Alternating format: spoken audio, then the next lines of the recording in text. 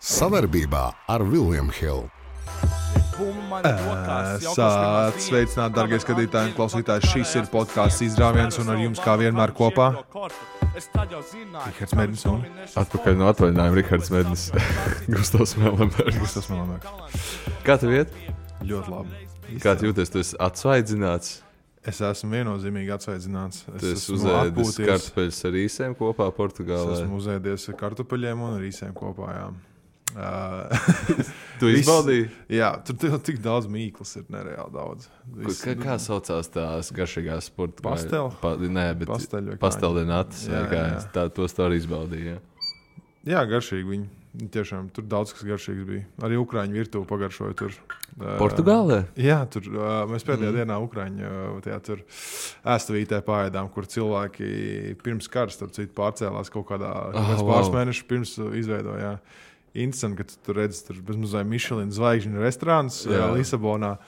Un tad ir Ukraiņu ēstuve, kurā ir 1500 piedzvaigžņu novērtējumu. Googlē, vislabāk novērtējums. Tur bija tas atbalsts. Bet, garšīgi borščiņu paēdām, viss kārtībā. Tur foršs štants bija parunājumi. Garšīgs borščiņš, jā. Bet šodienas epizodē ne par mani pārsteigumu pēc. Richard, mums tu interesē galvenokārt. Vispārējais ir sekundāri. Mēs runāsim par daudz ko, par spridzinošo Kristapu Porziņģi, vai ne? Jū. 41, maģiskie cipari, tur numerologā kā slēdzās klāt. Atbildēsim uz jautājumu, vai šis ir Peak Porzingis. Jā, vai starp citu mums arī ienāca jautājumi no skatītājiem. Es ieliku īsi pirms mēs ierakstījām, tā kā nebija baigi daudz laika atbildēt, bet atbildēsim uz tiem, kas ir mēģinām apdīvi atcerēties. Mums pat ir 3 jautājumi. Es viņus uzreiz nolasītu, vai KP būs... Viņš tāda āķīta lūpā. Vai KP būs All-Stars, tas ir pirmais jautājums. Šopā, mopā. Okay. Vai KP būs All-Stars. Mēs bišķi vēlāk tam pieķersimies. Tā kā mēs pieķersimies. Plus mēs vēl Latvijas gada balvas basketbolā pastīsimies, kam tur ir spēlētājs, kam tur ir iedots kas. Arī pastīsimies uz 3 zvaigžņu gada balvām, kas ir no Olimpiskās vienības. Tur ir interesants nominācijas viskaut kam, un es nezinu, es varu sākt ar tīri, lai tā ievadītu Gustavu labā tādā mentālā stadijā šajā podkāstā. Es varu sākt ar interesanto faktu, kurš tev noteikti patiks. Šajā 2022. gada NBA sezonā Trace Youngs no 3 punktu līnijas met ar sliktāku procentu nekā Russells Westbrooks. Jā. Ko man pateikt? Russells Westbrooks ir gauts. Nē, tu man iepriecināji. 32%, bet 33% liekas, kad ir traki, bet jā. Teiksim tā, Trace Youngs, lai būtu bišķiņ tāds aizstāvis varbūt cilvēkam, kurš man nepatīk, kā spēlētājs. Trace Youngs met sarežģītāks un vairāk 3 punktus. Russellam viņi drīzāk ir brīvi, bet viņi precīzāk.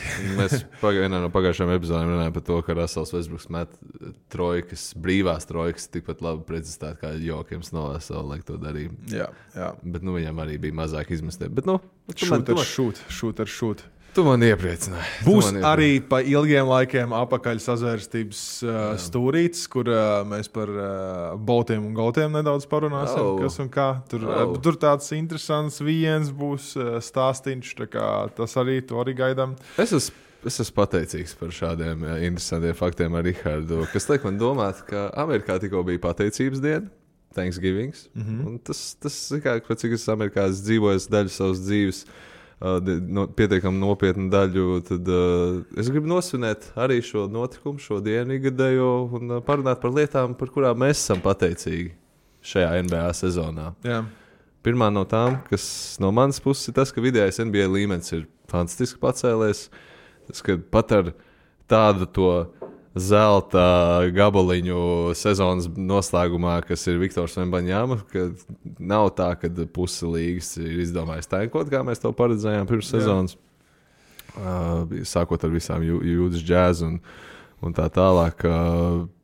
Es esmu pateicīgs, ka Lakers nav izlēmuši vēl tankot, ka viņi cenšas uzvarēt spēles. Šī cenšanās? Nē, 7-12 tas ir labāk nekā es gaidīju. Jā, ir ok. Ir ok. Jā, tas, kad ir cīņas spars. Patriks Beverlijs ar Russellu Westbrooku dara, ko var.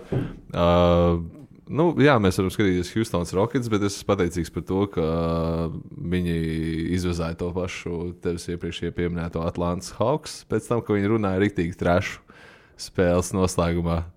Un viņi tāpat piecēlās un uzvarēja to spēli. Par to es esmu pateicīgs. Tā kā es esmu priecīgs, ka NBA līmenis šobrīd ir tik ļoti pacēlies, ka nav vieglas spēles nevienā brīdī.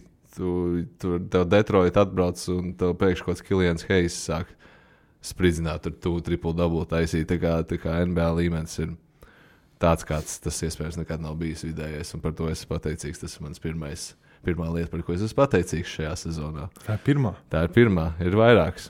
Okay. Otrā lieta, par ko es esmu pateicīgs, ka Porziņš spēlē savu labāko basketbolu šobrīd. Tā mums pārklājās. Jā. Tā pateicības lieta. Jā, un mēs par Porziņu pieskārsimies noteikti padziļinātāk, bet manī rodas jautājums, vai šis ir peak Porziņš? Vai šis ir labākais Porziņš, ko mēs jebkad redzēsim? Grūti pateikt, nav tik daudz, 20 spēles. Vai 20 spēlēm to var pateikt? Pagājušajā sezonā viņš nospēlēja 17, un viss bija ļoti izcili. Jā, ņemot vērā to, kas ar viņu noticis sākajā, un var argumentēt, ka viņa trešā sezona ir īpaši statistiski, un tu iepriekš minēji ārpus kadra, ka viņa highlighti no tās sezonas monstruāli. Vienkārši visi tie putbacki, visi tie bloki, kā viņš crashoja, kā viņš skrēja trafikā iekšā un lec visur tur kājām pa priekšu, un kā viņš cīnījās. 22 punkti, 22,7 punkti sezonā, 6,6 rebound.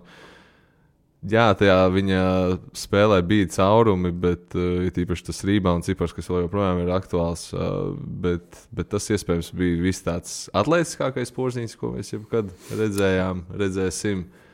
Bet tas, kā viņš ietekmē spēli, es domāju, ka šobrīd ir labākais, ko mēs jebkad redzēsim. Protams, kad 8 rebound ar 2,17 m augums viņam ir, jā. 21. 21, jā. 17 ir Andžejam? Es varbūt sajāt. Jā. 6 aizsardzības rebound bišķi pamazs priekš manis. Es gribētu vairāk. Viņš salasa 2 offensive rebounds vidēji spēlē uzbrukumu būs. Tas ir ļoti labs cipars, man liekas, jebkura auguma spēlētājiem. Bet 6 aizsardzības bumbas ir kaut kas, kurus noteikti gribētu pielikt. Arī viņa bloka cipari ir bijuši lielāki, bet man liekas, ka tā viņa enerģija, tas, kā viņš kustās, tas, kā viņš ietekmē spēli, aizsardzībā, uz izlases spēlēm bija vasarā. Nevienmēr vajag nobloķēt metienu, lai ietekmētu metienus. Ja tu vienkārši esi klātesošs, tur groz apakšā, tu izmaini tos metienus, un pretiniekiem ļoti krītās metienu precizitāte groz apakšā. Ar to man liekas, ka šis ir labākais Porziņš, ko mēs iespējams redzēsim. Es ļoti ceru, ka viņš vesels paliks līdz sezonas beigām. Viss tas, protams, ir numur 1 viņa kontekstā. Bet, jā, man liekas, es esmu pateicīgs par to, kā viņš spēlē šobrīd. Ko tu esi pateicīgs? Es arī esmu pateicīgs par to, bet man ir liels komentārs par Porziņu. Es nevaru nepateikt. Manuprāt, viņš nav labākais, ko mēs varētu redzēt. Jo mēs skatāmies New York All-Star tās sezonas. Viņš met gan arī 18,5 metienus spēlē. Viņš tagad met 15, tad 3 metieni. Vēl ir vieta, viņš varētu vēl vairāk mest no spēles. Tas pierādījās arī 41 punktu spēlē. Yeah. Viņš bija viens no retajiem, kurš to statlainu tur bija sasniedzis. Tur tik true shooting percentage un tik field goals ar tik blokiem bija tikai 2 spēlētājiem sanācis. Yeah. Un tie bija abi 2 vienā naktī. Tas bija viņš un Kevins Durants, laikam, kā tā sanāca. Yeah. Bet, zin kā, Ņujorkā viņi tajā pirmajā sezonā neņēma pa nopietni. Otrajā sezonā viņi jau sāka nedaudz nopietnāk, bet viņam tās attīstības, tas solis pārlicis pāri tā, kā komandas gaidīja. Ka viņu neatbloķēja. Viņš skrēja no trojkām iekšā. Viņš tur visu, ko, tāda sevi, viņš darīja visu, ko grib. Tagad jau var teikt, ko grib pa Kristapu, bet viņam jau gatavojās. Arī viss uzbrukums, viss ne, bet liela daļa uzbrukumu pēdējās komandās ir gājušas ar viņu, izņemot Mavericks. Jā, un kaut kas ir sakāms par to, ka viņam vidēji karjerā ir 19 punktu vidēji spēlē, pat ar visu to 14 punktu rukiju sezonu. Viņš praktiski pēc otrās sezonas, viņš visās sezonās ir metis vairāk kā 20 punktus vidēji spēlē, un tas ir fenomenāli. Tas ir fenomenāli. Tas ir cilvēks, uz kuru ir jāplāno savu spēli arī pēc 41 punktu spēles. Viņš intervijā minēja, ka pārsvarā visas komandas liek īsākus aizsargus uz viņu. Jā.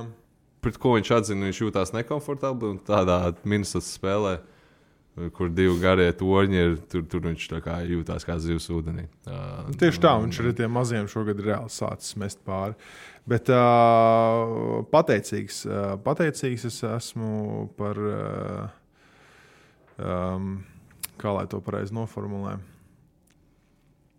Teiksim tā. Par to, cik smaga sezona ir Mavericks pateicīgs. Jo Spicy.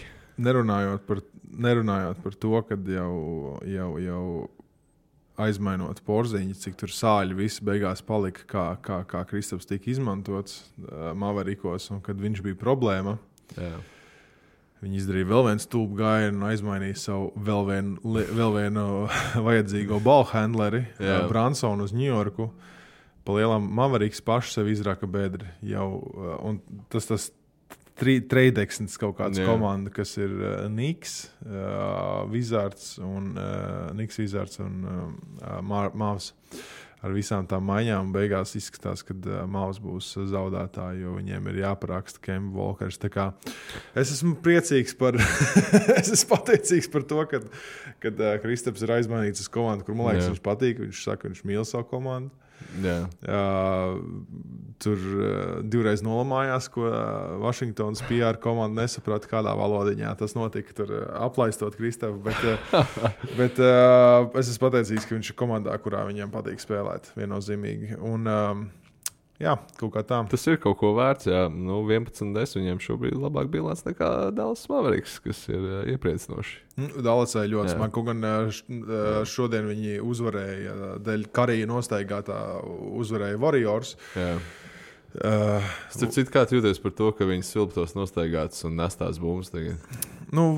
Tur ir atsevišķi. Mēs varam epizodu uztaisīt to, kā tas notika, kad Iversonam to sāk. Atceries, kad sāk darīt? Jā. Ka viņam vienkārši visas pēc kārtas.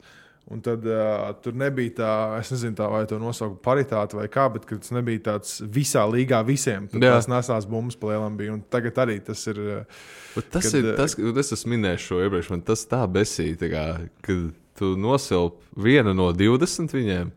Un kā tu tieši izlēmi, kuru no tiem 20 tu svilps? Viņam būtu 4. ceturtdaļas pēdējās 4 minūtēs būtu, un tas reāli ieberš. Tas ir 1. ceturtdaļā plēnām, kam interesē, vai ne? Viņš ir apskatījies LeBron James pirmos gadus, es atceros, un viņš bija bēdīgs slavens nostaigātājs, ir īpaši savā karjeras sākumā. Vēl jau projām. Un it īpaši, kad bija FIBA spēles, Olimpisko spēles, un tur es paskatījos to spēli pret Spāniju, viņi tur visas beņas tur skrien apkārt, tur saķēruši galvas, kā viņi skatās, kā tie amerikāņi nostaigā, bet es domāju, labi, nav vērts tā milzīgā tādā nogrieznī tagad aiziet par tiesnešiem, tur atkal runāt, ko man patīk darīt šeit, bet tev patīk LeBron komentārs pirms, kurš tas bija gads, tūlīt iegulējuši 2018. gads.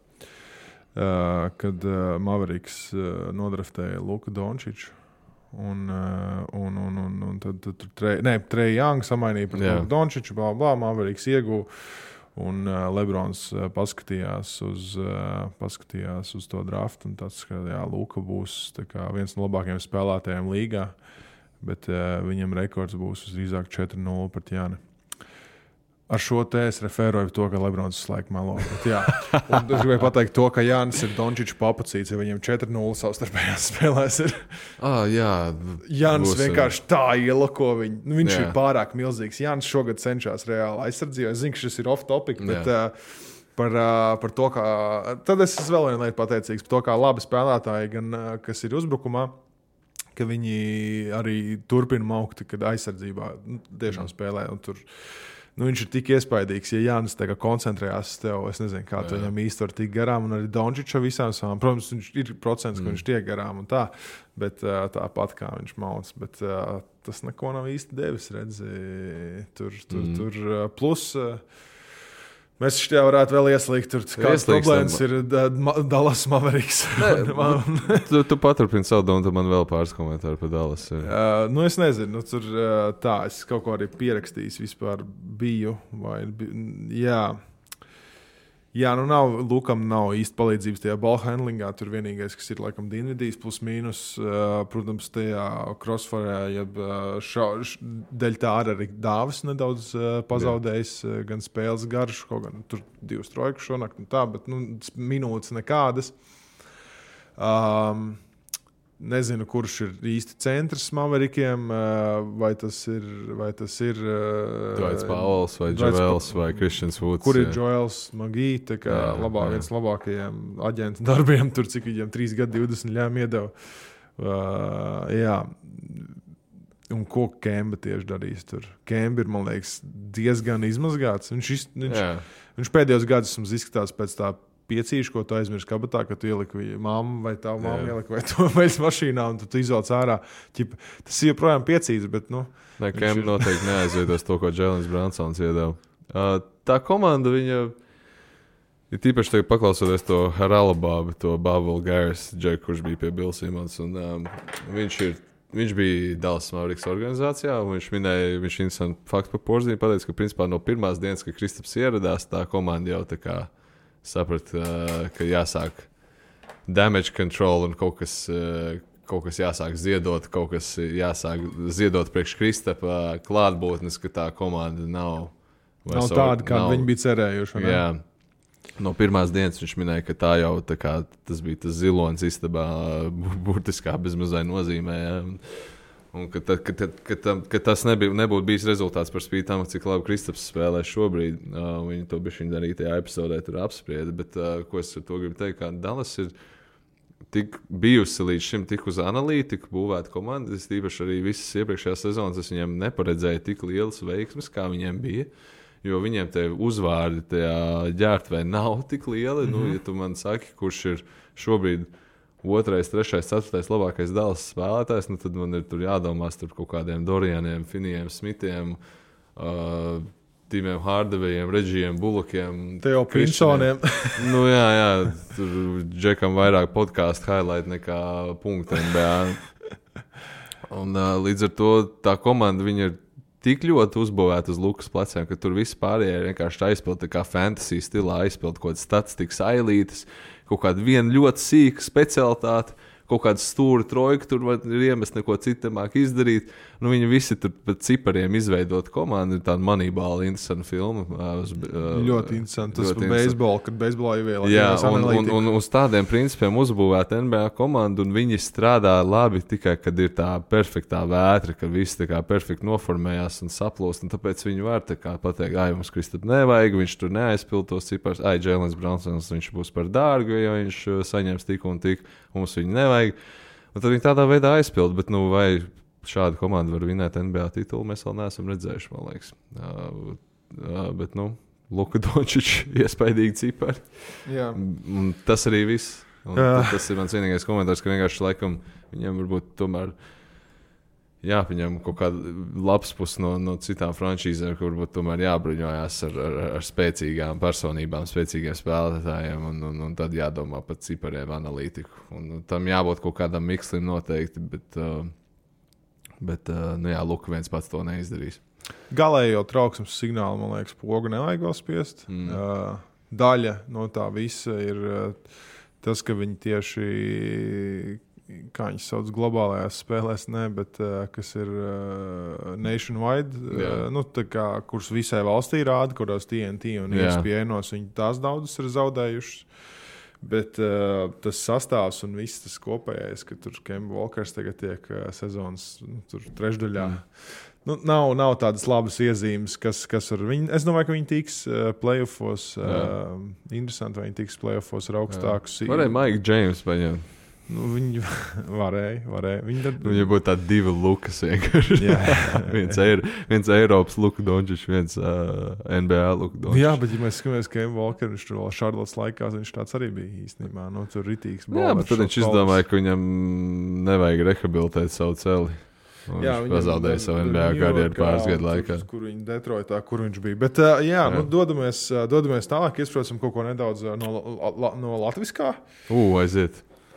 Tā tad ir nosaukti Latvijas gada spēlētāji basketbolā. Tātad spēlētājā ir Kitija Laksa, kas ir tur diezgan ok. Es nezinu, vienīgai, kas varēja izrādīt kaut kādu, man liekas, ir Steinberga. Viņai arī kaut kāda titula bija. Jā.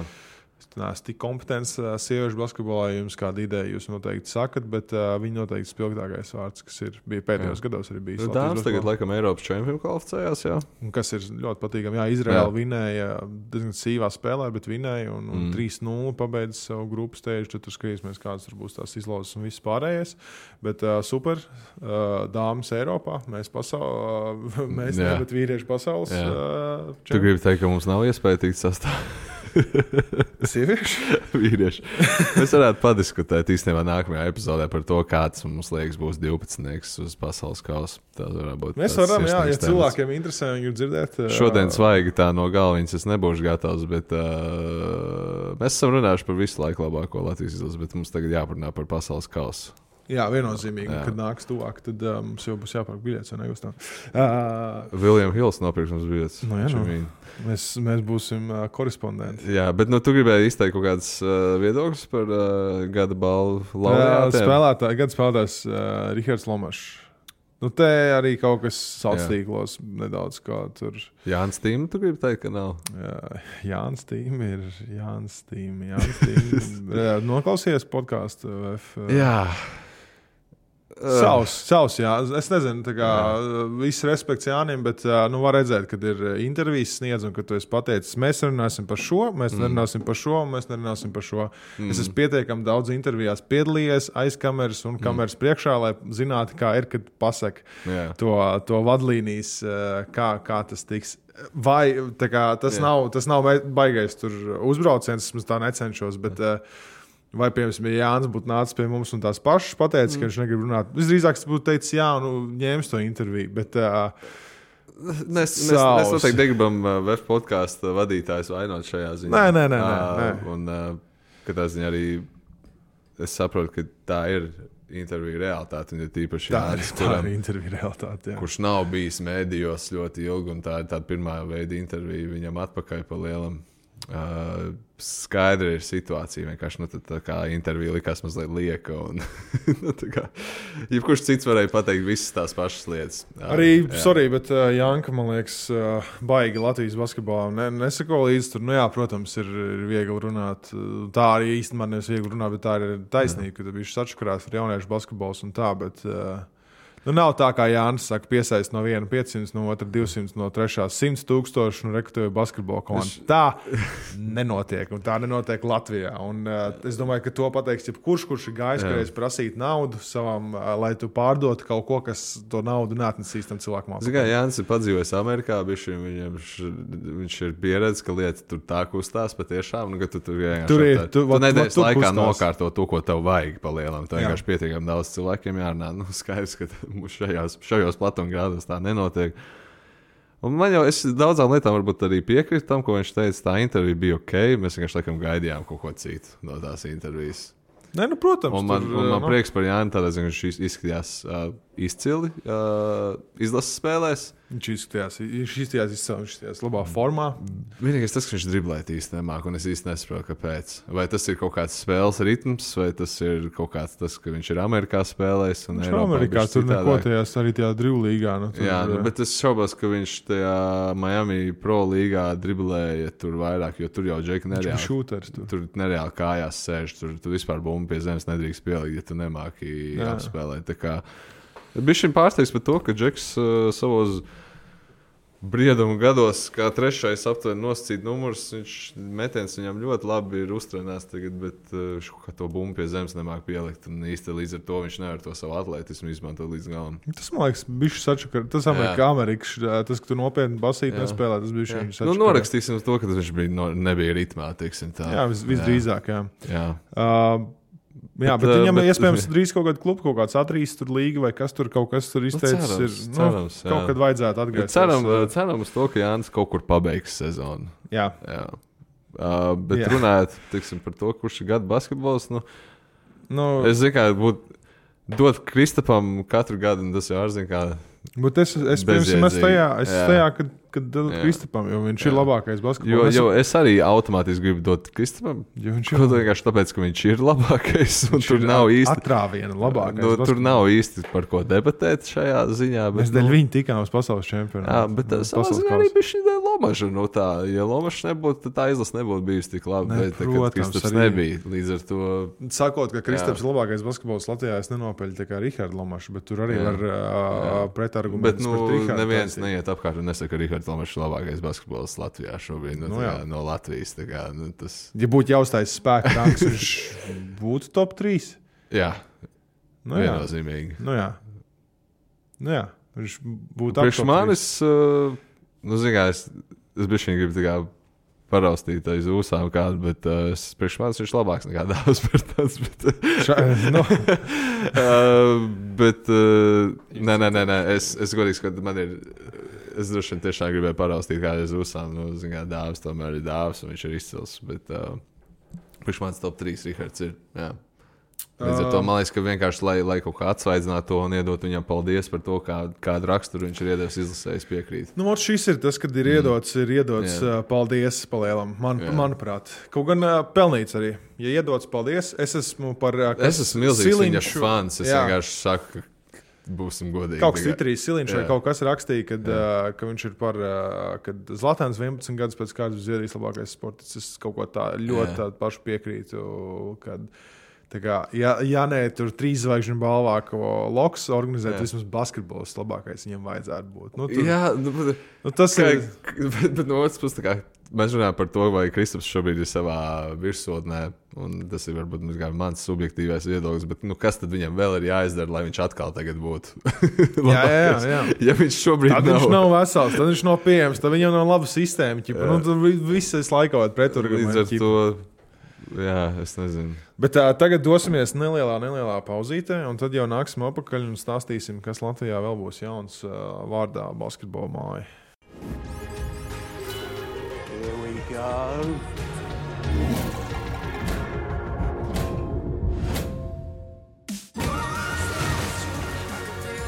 Kļūsti par leģendārā online kazino William Hill jauno klientu un saņem 300 bezriska griezienus. Mēs esam atpakaļ.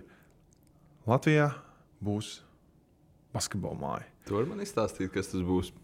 Basketbola māja, jā. 3 transformējumi basketbola laukumu. Tribīnes līdz 3000 skatītājiem. Vieglatlētikas un smagatlētikas sektori. Pieguloša sporta infrastruktūra. Tad Izglītības zinātnes ministrija ir apstiprinājusi basketbola mājas izbūvē nepieciešamos papildu līdzekļu piešķiršanu. Tā kā forši būs viņi tur aiz DSN kaut kur. Tur laikam tā vietiņa ir. Un 3000 skatītāju zāle. Es nezinu, cik ir olimpiskajā, cik ir DSN, cik ietilpst. DSN, mēs skatāmies tos LBL arhīvus, un kāda medusmaize bija DSN spēles, tā atmosfēra, cik tur pārbāsts visas tās stāvvietas, un tas viss tur bija barons laikos, bet vienkārši tur. Tādam vefam vajadzētu kaut kādā DSN spēlēt.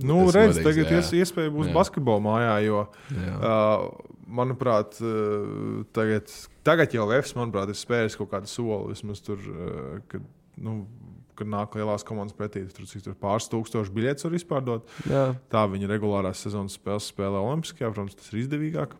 Tad redzēsim, 3000 skatītāju vietas vajadzētu ideālajā variantā kaut kādas Latvijas basketbola līgas spēlēm kaut kādā brīdī aizpildīties, ja tu esi pietiekami aktīvs klubs. Labs.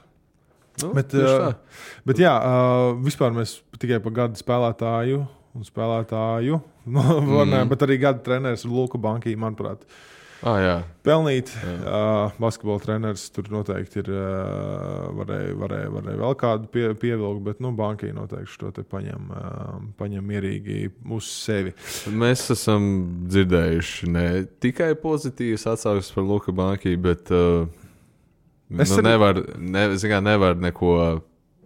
Tu nevari argumentēt, ka viņš ir pozitīvu pienesumu sniedzis izlasēji. Tu nevari argumentēt, ka viņš nebūtu. Jā. Tomēr mēs esam pirmā vieta grupā, un tas raksturs tā maniera, kādā mēs spēlējam, un tas tā nebija iepriekš. Pat aizjūt uz to Lielbritānijas spēli, un skatos, un tur, kad nav tāds porziņš laukumā, ka nav dāvis, bet tā komanda kustās, un tur tiešām kaut kāds Zorigs tur uznāk ar pārliecību spēlē, labu un sliktu rezultātu miedarbībā, un Čavars kā spēlē, ietekmē spēli.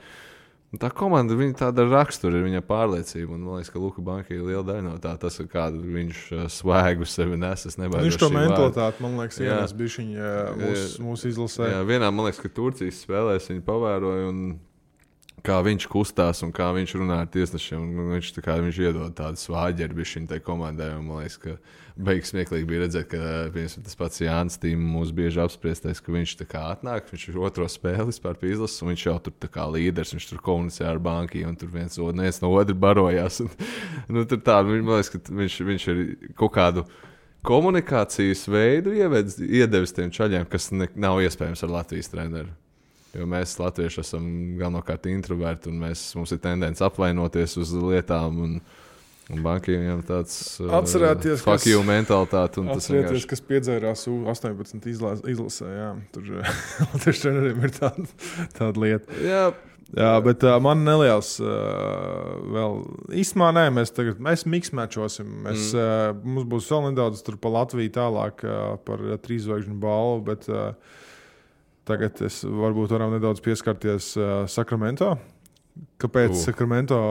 Es izstāstīšu. Ļoti polarizējošs temats. Kāpēc Sakramento Kings šogad būs beidzot izslēgšanas spēlēs? Ja mēs skatāmies, cik 16 vai 17 gadu vecā vēsturē pēdējo reizi, kad Sacktowns bija izslēgšanas spēlēs. Šobrīd Ziemeļamerikā garākā sērija bez izslēgšanas spēlēm. Viņu kors bija Maiks Bibijs, Pežs Stojakovičs, Daks Kristijs un Rons Artests. Jā. Es atceros to NBA Live komandu. Vai ne?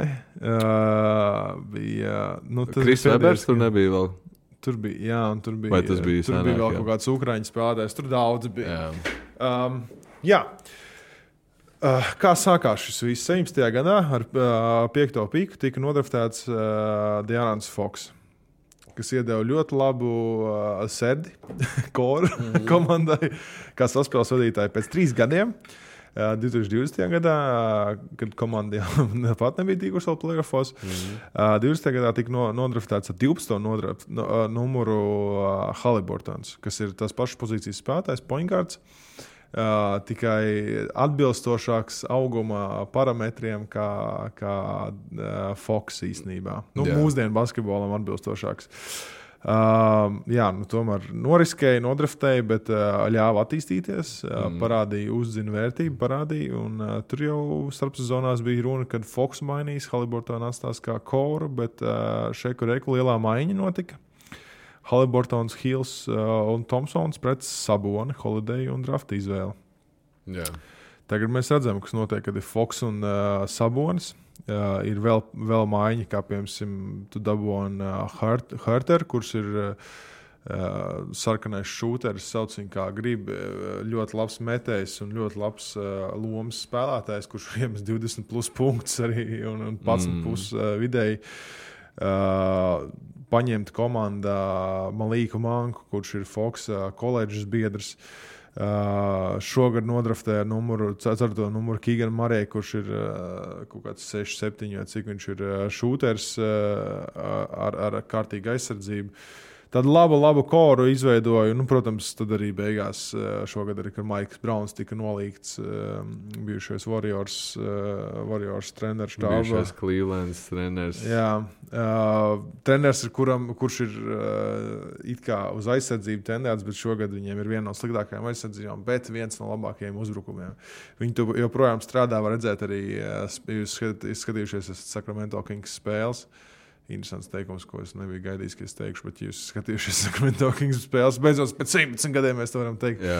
Tad var redzēt, ka Maiks Brauns burtiski ņem aiz rokas kaut kādu Keegan Murray vai ko, vai Fox un rāda, kur viņam jābūt, kur viņam jārotē ir, ja viņi zonu spēlē, kur ir jābūt, ka Sabonim nav jāsat, tur jānāk augšā. Tā ir tāda neliela tu trepīta, kā viņi nonākuši līdz šim, un viņi ir... Viņiem ieroči ir ārā, viņi šauj. Viņiem ir viens no labākajiem uzbrukumiem, viena no sliktākajām aizsardzībām. Bet viņi visdrīzāk beidzot šogad būs izslēgšanas spēlēs. Un es diezgan nebaidos to teikt. Viņiem gan, protams, tur rekords tagad pēdējās tur spēles ir zaudēts, bet tas nekas. Viņi joprojām ir 6. vietā. Spēlē stabili, Sabonis arī ir monstrs, Fox ir monstrs, tur daudz monstru. Tas ir īpatnēji, ka Sabonis vidēji 17 punkti, to viņi paskatīšos 11 rebound un 6,5 asisti. Bet kāds viņš Eirobasketā izskatās, tas tik īpatnēji, kad viņš ir... Viņš tomēr arī ir uzaudzis ar amerikāņu basīti, un tas Eiropas basīts viņam ir tomēr baigi svešā lieta. Tas ir cits bass. Tas ir pavisam cits basketbols, to vispār nevar salīdzināt, un tādā brīvi plūstošā motion kustības stila basketbola tieši uzbrukuma izpratnē, viņš jūtās kā zivs ūdenī, un viņam tās piespēju un laukuma redzēšanas iespējas ir pavisam citā līmenī, un Eiropā, tas ir daudz kategoriskāks, strukturētāks basketbols. Ja tu tur neizpildīsi perfektu kombināciju, ko treneris tur ir uzzīmējis, tad tur nekas nebūs. Tad tev būs pašam tur jārada kaut kādas iespējas. Lūk, tā kā pateicu, kur vieglāk spēlēt. Jā, tieši tā, un tas arī ir domas attiecās tieši tādā pašā veidā. Kas ir vienkārši tāds interesants skatu punkts tādā izpratnē, un es domāju, ka daudziem, kas skatās, arī rodās tas pats jautājums. Vēl Domas ESPN rankingā pirms sezonas bija, ja nemaldos, ap 30. vietu kaut kādā. Jā. Un Kristaps bija 70. Viņš bija daudz reizes zemāk, Kristaps bija nekā Domas. Ilgiem gadiem mēs visdrīzāk sagaidīsim kāpumu. Jā, vajadzētu būt, cerēsim. Bet Kings tagad 3, viņi bija 6 uzvarējuši pēc kārtas, tagad 3 zaudējumi pēc kārtas. Zinot, cik tas sablīvēti ir tā rietumu konferences un vispār līga šogad, ka tu nav dienas, ka tu vari atnākt tāda ar vienu kāju uzvarēt kaut kādu Detroit, piemēram, vai Houston. Tad tagad viņiem nākamais 5 plus spēļu nogrieznes, principā var uztaisīt vai sabrucināt šo sezonu. Nākamā spēle pret Pacers, kuri spēlē labi. Un jā, tas pats Tyrese Haliburtons un Miles Turners, izcils duets, starp citu. Clippers, kur nezinu, vai kādreiz spēlēs vispār visas 3 zvaigznes kopā. Diez vai, bet tā pašā laikā tā ir spēle, kas ir jāuzvar. Un ja viņi pagrūž tādu spēli, tad viņi ir baigā jau bedrē iekšā. Čikāga. Nav viegls šis. Pacers, Clippers, Bulls, Bucks un Cavaliers. Tās ir 5 pavisam dažādas komandas, un Kings pa lielām mēs redzēsim, no kā viņi ir īsti veidoti. 10. decembrī mēs īsti jau varēsim kaut ko konkrētāk pateikt par šo komandu, jo šis nākamais spēļu nogrieznis būs tāds liels tests. Ir tīpaši pēc tā, ka viņi tagad zaudējuši 3 pēc kārtas. Es paņēmu New York klāt, tad 6 komandas 11. decembrī, un es teiktu, ka tajā roadtripā vajadzētu būt viņiem 3-3. Jā. Bet realitātē ir pat, ka varbūt 2-4. Un tad jau ir negatīvs. Ja viņi, piemēram, iznāks ar pozitīvu bilanci no šā roadtripa, tad es tiešām ticēšu, ka viņi būs playoff komanda. Bet ja viņi iznāks ar negatīvu, tad es vēl joprojām neko neredzu vairāk pa play-in priekš viņiem. Tomēr, ja mēs paskatāmies standingus, Mavericks vēl tur ap tiem 50% turās, un diez vai būs daudz labāk, bet mēs nezinām, Luka ir Luka, jā, Golden State Warriors ir tomēr tendence viņiem augšupejoši šobrīd. Minnesota, Kārls Antonijs Towns mēnesi izlaidīs, bet ir arguments, ka tā komanda beidzot sāks labāk spēlēt, bet ka viņiem nav 2 centri. Kā tev patīk Kārla Antonija Towns un Gobert post-games? Jā, tas klipiņš, kas... Bet tas nav klips, es paskatījos arī pārējos. Tā kā es nav brīnums. Mēs varam bišķi atkal pavazāt to, un bija tas klips pirms 3 nedēļām, kad Antonijs Edvards salicis rokas uz gurniem stāvēja un skatījās uz uzbrukumu. Īstenībā Kārls Antonijs Towns darīja to pašu. Ja viņi uz maiņām iet vai pick and rolls ar Goberu vai kaut kāds pick and pops ar Towns, ja Towns nav iesaistīts uzbrukumā, viņš ar stūrī stāv vienkārši rokas uz gurniem sācis. Viņš tā kā šūteris jau bez mazai. Jā, un wow, kāds pārsteigums, ka īstenībā viņš to ahilu nepārāva, jo tas neizskatījās labi, tīpaši tā maniera, kā bez tas notika. Kontakta, ka tu un tas, ka viņš arī saķēra to. Asāps. Īstenībā Durantam jau arī pateica, ka viņam īkars bija ieplīs vispirms atceries. Un tāpēc ahils? Un viņš atgriezās pēc tam kaut kādām pāris nedēļām, un bums, tomēr ahils bija tā kā ļoti cerams, ka Towns tagad nesasteigs atpakaļ, jo tad ahils reāli gads ārā.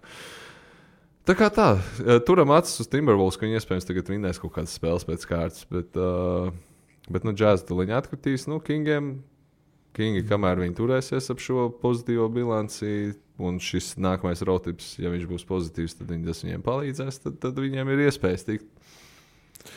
Jazz, manuprāt, neatkritīs. Un, lai viņiem nav viegli spēles. Viņiem ir 5 zaudējumi pēc kārtas, un tas, ko es jums cenšos iestāstīt jau mēnesi, ka Jazz nebūs playoff komanda, bet jūs viņi būs playoff komanda. Jazz būs playoff komanda. Tu esi gatavs uz kaut ko sadarēt? Es esmu gatavs kaut ko uz McDonald's? Uz Happy Meal? Pagaidām, kam mēs kaut ko nopietnu varam arī? Uz viskiju? Uz viskiju. Alkoholu nevajag. Ko mēs varbūt kāds var ieteikt? Bet davai uz kārtīgu māķīšu porciju. Labi, sarunāts, jā. Caur play-in skaitās? Jā, playoffs.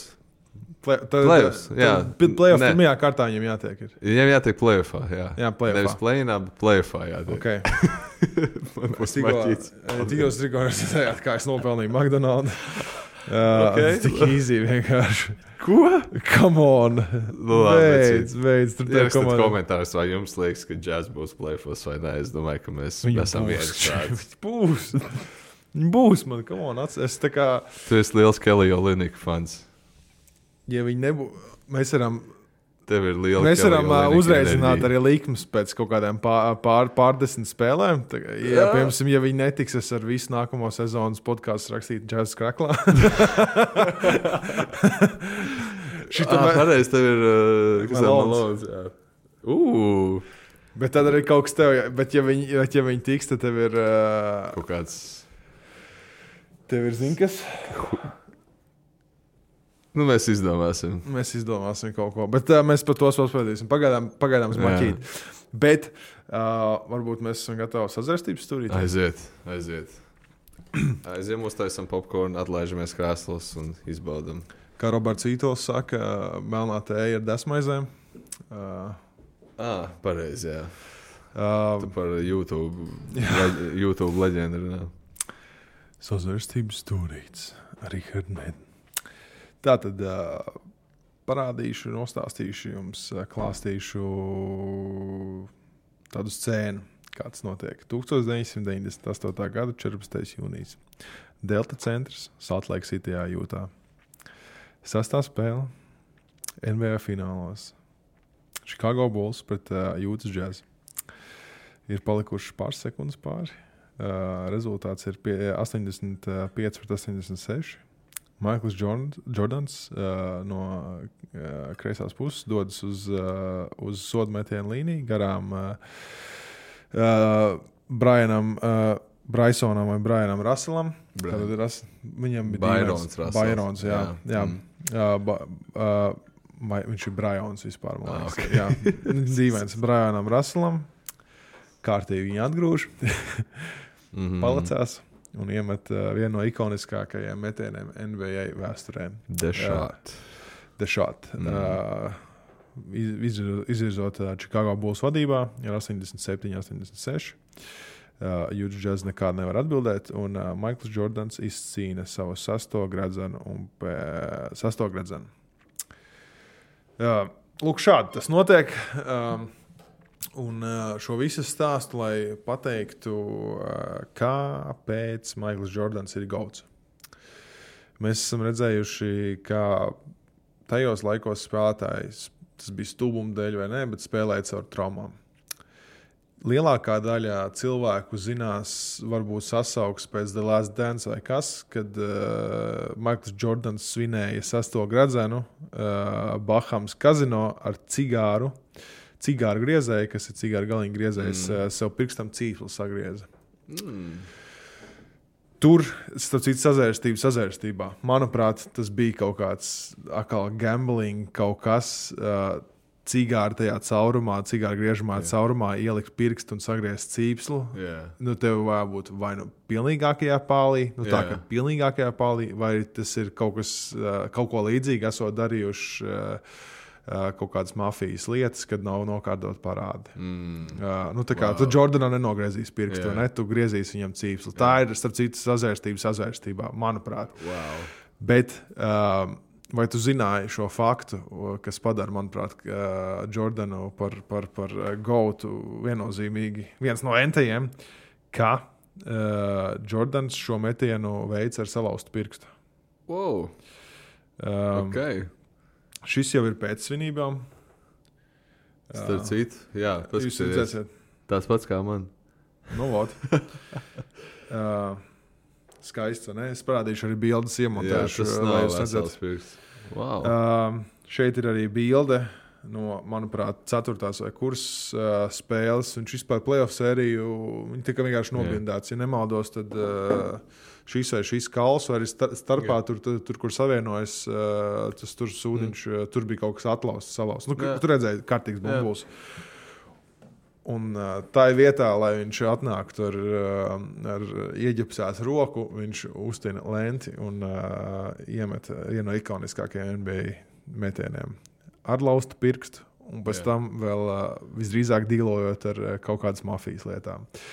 Šis bija sadarbības stūris Richard Mann. Paldies. Wow. Krūti.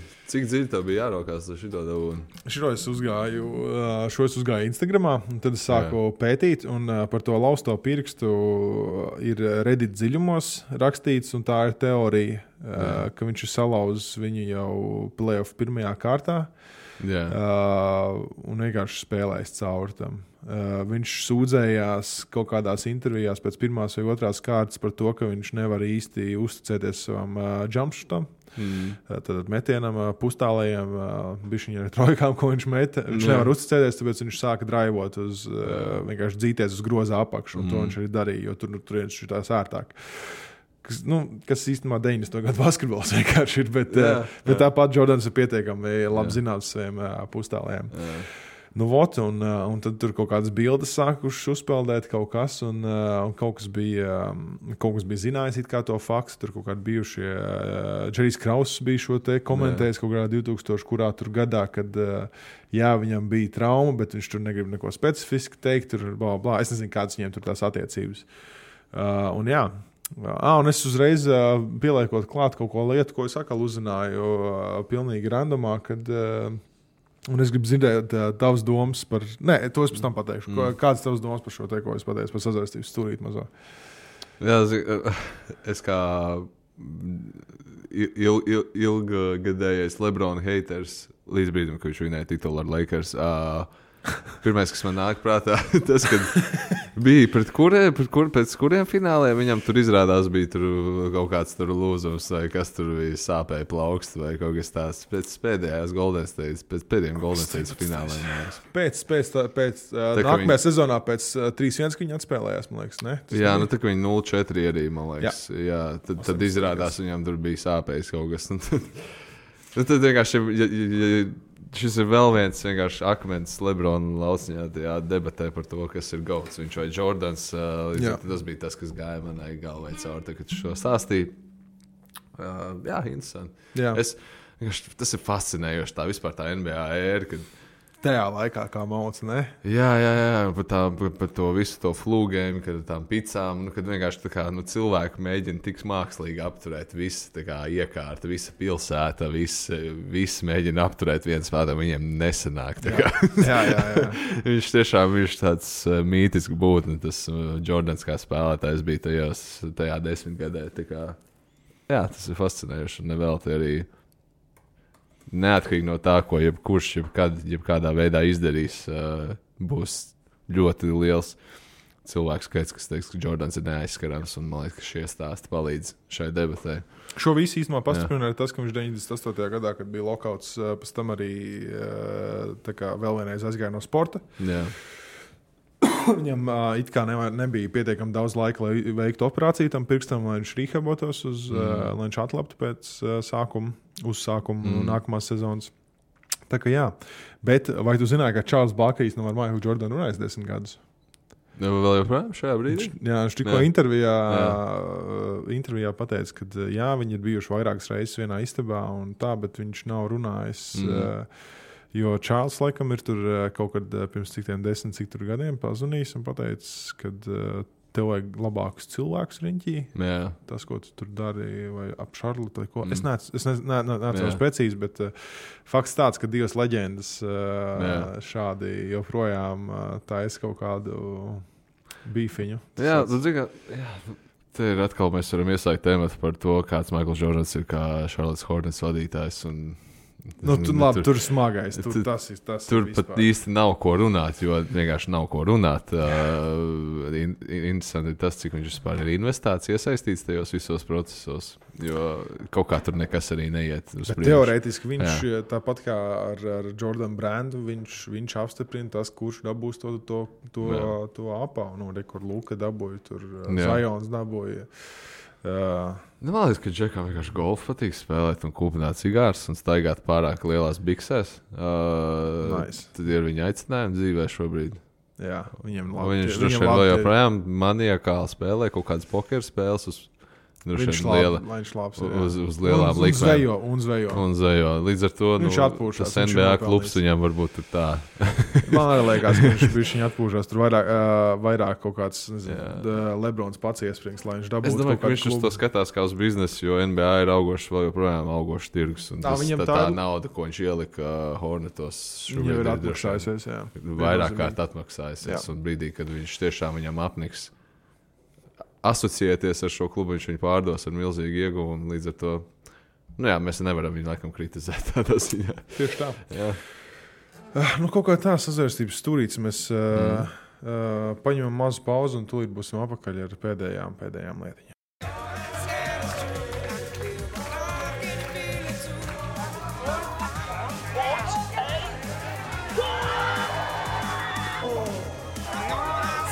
Izbaudi lielo futbolu kopā ar William Hill. Augstākie likmju koeficienti Latvijā uz pasaules kausa spēlēm. Un mēs esam atpakaļ. Vai tev ir kaut kas vēl par NBA, ko tu gribētu runāt? Īsumā runāt varētu par daudz ko. Par to, kā Bostonam un Lakijā atpakaļ ir augšā, kā Cleveland parāda stabilitāti, tur Indiana Pacers, wow, kā viņi mūs pārsteidz, mūsu over-under betus. Mēs vēl vienu tēmu, bet atceramies nākamajā. Mums taču ir aptaujas rezultāti. Es tev tieši pie Sacramento gribēju. Un es sāku aizmirst, jo mums, es ceru, ka es atradīšu tagad čatā, bet es atradīšu. Man palīdzēja. Paldies tam, kurš atsūtīja, tiemžēl neatceros tev vārdu, bet paldies. Jā, par daudz ko mēs varētu runāt, kā Oklahomai beidzot vajadzētu sākt tankoties, kad Šai Gilģis Aleksandrs ir pārāk labs, bet mums ir, atcerējos, mums tā ir Instagram jautājumi. Tad, starp citu, redzēju, cik smuku bildes izvēlējos. Ja? Labi, tā kā tie, kas nesako izrāvienu Instagramā, es nesaprotu, kāpēc, bet bildītē ir Šakils O'Neals jauns Magic sastāvā pret vienu labākajiem centra spēlētājiem Olajuwonu. Hakim! Postiņā tur kaut ko daudzās. Dream Hakim. Tātad es te uzdošu jautājumus un tu atbildi. Vai Kristaps Porziņš būs All-Stars šogad? Jā. Tomēr, jā, es beidzot tas, jā. Es līdz šim esmu bijis, nē, bet vēl jau bišķiņ jāiztur, vēl 2 mēneši jāiztur viņam šādā formā. Vienkārši veselam, jo Bams īsti nav bijis vesels. Miami Heat sūkā. Jā. Relatīvi sūkā viņam pāris uzvars mazāk nekā Vašingtonai. Bet savstarpēji, man liekas, ka vienkārši, ja mēs runājam par gariem spēlētājiem Austrum konferencē un NBA karstajās naglās Twitterī mēs izrunājām šo tematu padziļinātāk, bet tur bija stāsts par to, ka pa lielam, kad runa par centra pozīciju austrumos, tad priekšā ir Joels Embiids, Bams Adebayo, un tad ir Kristaps Porziņš. Ja Kristaps pārstāv Bamu, tad principā viņš ir otrs labākais centra pozīcijas spēlētājs visā konferencē. Miles Turners savu kandidatūru tur var, teiksim, tā iestarpināt šo sezonu. Mēs jānoliekam pie centra. Nē. Bet pēc pozīcijas viņš ir. Labi, tu man varētu pateikt, ka Jānis ir pirmais numurs, un es tev noticētu. Viņš ir Jānis ir Jānis. Okay. Jā. Līdz ar to, man liekas, ka Kristapam, jā, Wizards vēl joprojām ir pozitīva bilance, viņam tur ir jābūt. Plus, tās 2 zvaigznes, kuras drīzāk, par kurām balsos, būs Kristaps un Bīls. Bīls pagaidām izlaidis vairāk spēles nekā Kristaps. Jā, un vēl viena lieta, tas, ko tu man atgādināji par balsojumu. Ja mēs ja Latvija dabūja Girgensonu NHL zvaigžņu spēlē, tad, come on, bišķi saņemamies. Jā, mums tas fanu balsojums arī diezgan svarīgs. Jā, tur Girgensona gan bija. Es tikai pārējo. Es atceros, ka katram cilvēkam bija 10 balsis, un tur varēja reizi dienā, un tā arī bija. Tā kā visas 10 balsis sadeva. Bet jā. Jā, tiesam citi ir 2 jautājumi no 2 dažādiem cilvēkiem. Kāda iespēja KP spēlēt zvaigžņu spēlē? Viņš iespējams varbūt netiks iebalsot uzreiz, bet kā kādu, kas aizstās viennozīmīgi. Viņš ir, mēs pat varam runāt, vai viņš top 5, top 6 ir līgas labākais centrs šobrīd. Kāpēc gan ne?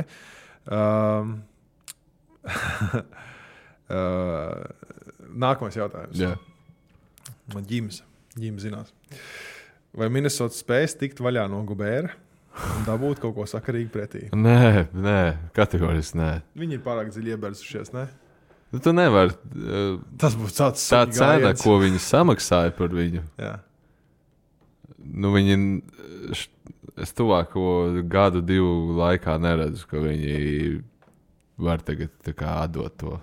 Jā. Viņi nevar to. Tu nevari savai fanu bāzē pamatot to, ka tu iztērēji principā 5 pirmā raunda izvēles pret spēlētāju, kur tu vienkārši pusotras sezonas laikā aizmaini pret kaut kādu vienu spēlētāju un otrā raunda izvēli.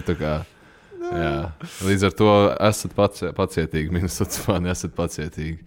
Varbūt, ka tagad bez Towns jūs pēkšņi labi sāksiet spēlēt. Jā, viennozīmīgi. Es nezinu, vai viņi vispār drīkst. Ir kaut kāds laiks jāpaiet, pirms mājiņas atkal veids Minnesotā.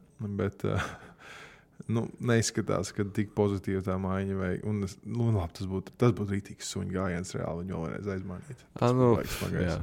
Tas būtu baigs smagais. Jā. Ir lietas, ko darīt pirms tam. Vēl viens jautājums, pēdējais. Es diemžēl jums tikai dotu kaut kādu stundu, lai varētu aizpildīt viņus. Tā kā sorry, bet ņemsim, cik ir. KP 41 punktu spēle. Ko Dallas saka par to? Es tev varu pateikt, ko Dallas saka par to, jo es lasīju daudz komentārus par šo. Tad, kad tagad visas populārās basketbola komunas, bet sociālo tīklu lapas lika iekšā, ka KP 41 nomet. Daudz par tiem 4 rebiem cepās. Jā. Daudz cepās par to, kāpēc viņš tāds nevarēja būt Lukam. Ķipa. Un tad ir kvotos Luka needs help, Lukam vajag palīdzību. Yeah. Un šis te viss. Bet realitātē tur bija arī daudz Mavericks fani, kas pateica, ka tādā sistēmā, kā viņš tagad spēlē, viņš nespēlēja Mavericos. Un tie iespējams ir Kristapa fani, nevis Mavericks fani, bet tā ir arī taisnība. Kristapam nebija ne uz pusi tik daudz bumba kā tagad, un viņam nebija nekāda brīvība tur. Es domāju, ka Mavericks ir pat kaut kādā ziņā priecīgi. Es nezinu, jo viņš... Ko Mavericks saka par to? Neko.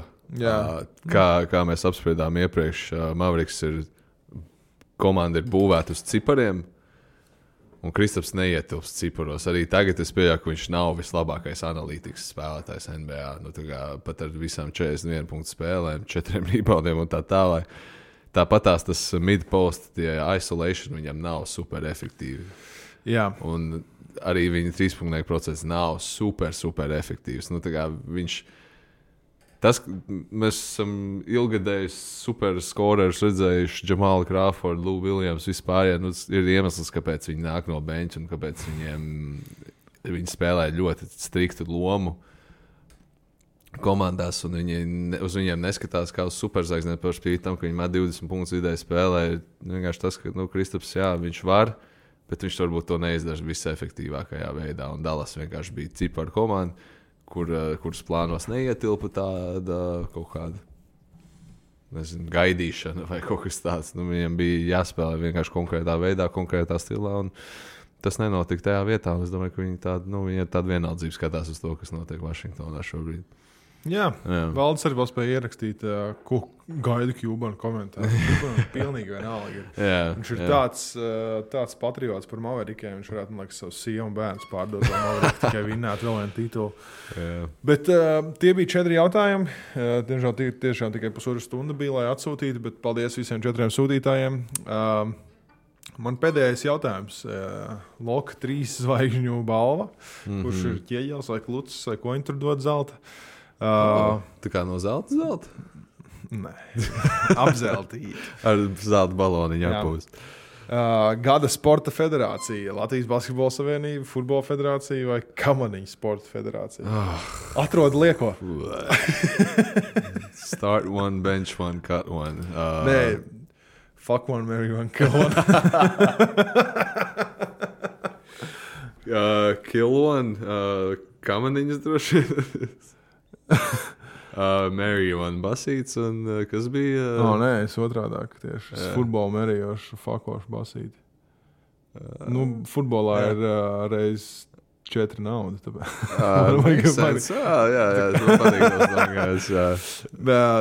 Šis ir jau atkal dziļajā, kas skatās līdz beigām. Tas bauda šādu veidu saturu.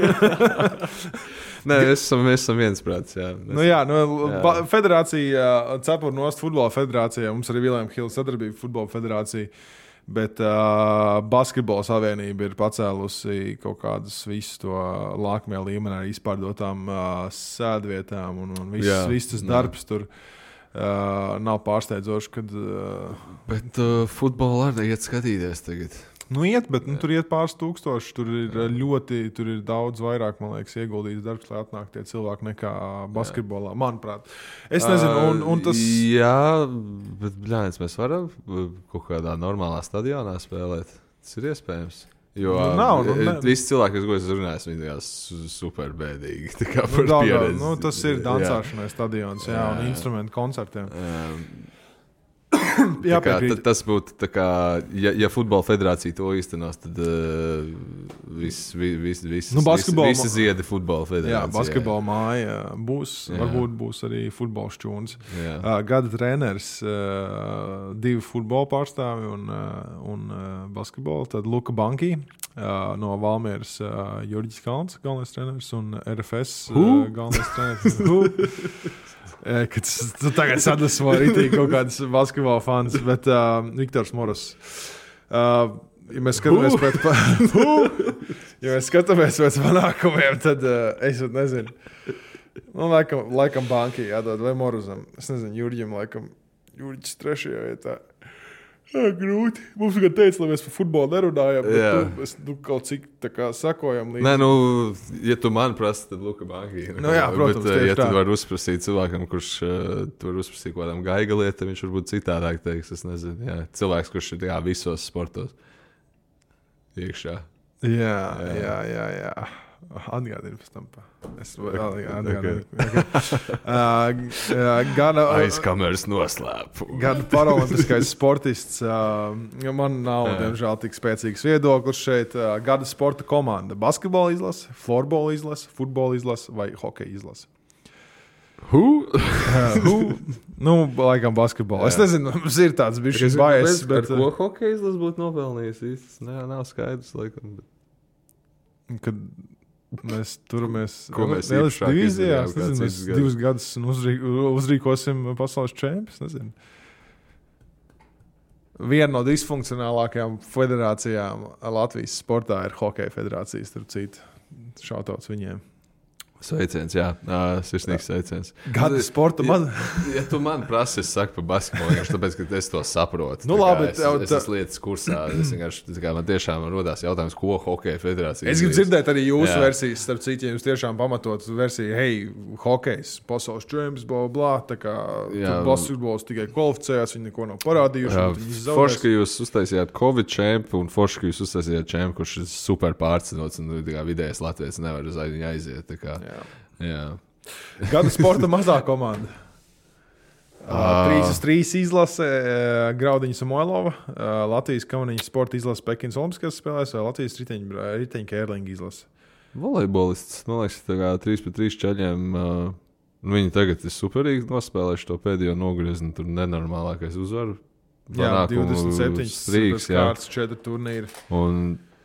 Bet, laikam, tas, ka ir tik polarizējuši tas gads bijis, ka viņi nebija kopā to pirmo gadu pusi, un tagad viņi atkal ir kopā, un viss tas traumas, un ir diezgan labs arguments, kāpēc viņi varētu būt. Bet man vienkārši liekas, ka, tā kā, ka meitenēm jāiedod tāds būstiņš un volejbolistēm, un kad viņas tomēr ir tādas konstanta vērtība. Viņas ir divas. Plus viņas ir jaunie talanti, teorētiski. Ja 3-3 izlase ir kors, kurš ir spēlējis jau daudzus gadus kopā, un tā atzinība reāli nāca viņiem pēc olimpiskā gada, un tad viņi bija tur gada komanda, un vispārējais gada sportists, un tas. Tad, varbūt var dot, bet varbūt šis ir jau no tā, ko mēs runājam, kad nav konsekventums. Interesants arī ir faktors, kurā laikā tiek veidots šis tops. Piemēram, čaļi 3-3 tagad pasaules tūrs finālposmu uzvar. Iespējams, balsojums būs visam cits, un tur būs tas fināla turnīrs notiks pēc balsojuma. Tā kā, līdz ar to ļoti nepateicīgs formāts. Bet, gada sportists tehniskajos sporta veidos - Jānis Baumans, Kristofs Blušs, Pauls Jonas. Es pat laikam esmu bijis šī lietas kursā. Pagad, tu zini. Es došu Jonasam, tāpēc, ka viņš vienkārši džeks no laustas muguras ir vēl joprojām. Tas vienkārši trāki. Tas nereāli. Es došu Blušam, jo viņš man patīk. Līdz ar to es vienkārši no tādas skatu. Un es esmu pietiekami maz izglītots šajā sfērā, lai es kaut kādu citādu gudrāku lietu pateiktu. Jā, Baumaņi ir. Es tev pēc tam izstāstīšu. Tur ir. Pagaid, man jāpieraksta visu, ko es tev man jāizstāsta. Pierakst Baumaņi.